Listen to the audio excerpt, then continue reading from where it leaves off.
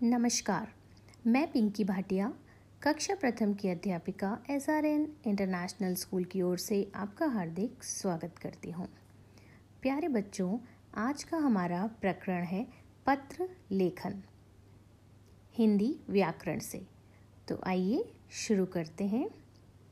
प्यारे बच्चों, पत्र लिखना एक ऐसी कला है जिसके माध्यम से हम अपने विचार या भाव लिखकर किसी विशेष व्यक्ति या विभाग को भेज सकते हैं।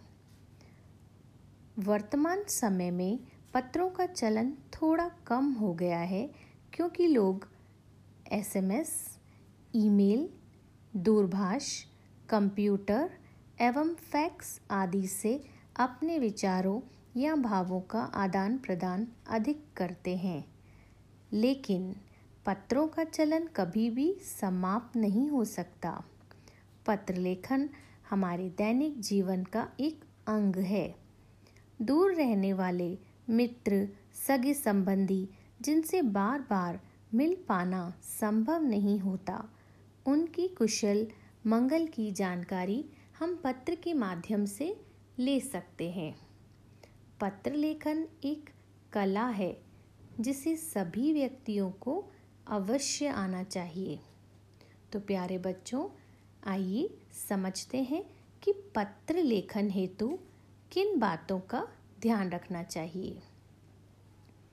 पत्र में संबोधन एवं अभिवादन सही रूप में हो। पत्र में काट छाट बिल्कुल नहीं करनी चाहिए। पत्र सदैव साफ सुथरा एवं शुद्ध भाषा में लिखा जाना चाहिए। विषय स्पष्ट एवं सटीक होना चाहिए।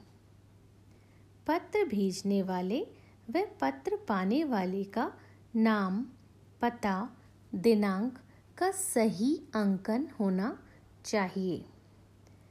पत्र में व्यर्थ की बातें नहीं लिखकर केवल काम की ही बातें लिखनी चाहिए ताकि पत्र अनावश्यक रूप से लंबा नहीं हो।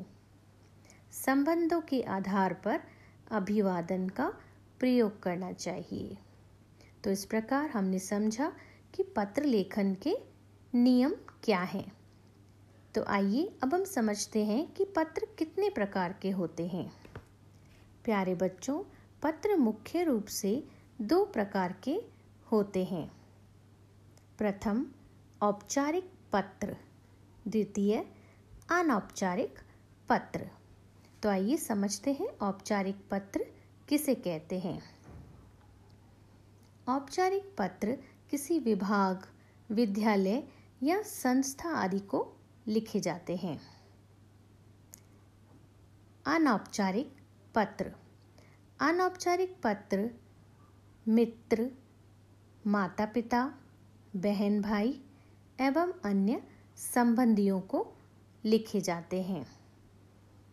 तो इस प्रकार प्यारे बच्चों, पत्र के 2 मुख्य रूप होते हैं, औपचारिक पत्र एवं अनौपचारिक पत्र। मैं आशा करती हूँ कि आप समझ गए होंगे कि पत्र लेखन किसे कहते हैं, इसके लिखने के क्या नियम हैं और पत्र कितने प्रकार के होते हैं। धन्यवाद प्यारे बच्चों, घर में रहें, सुरक्षित रहें।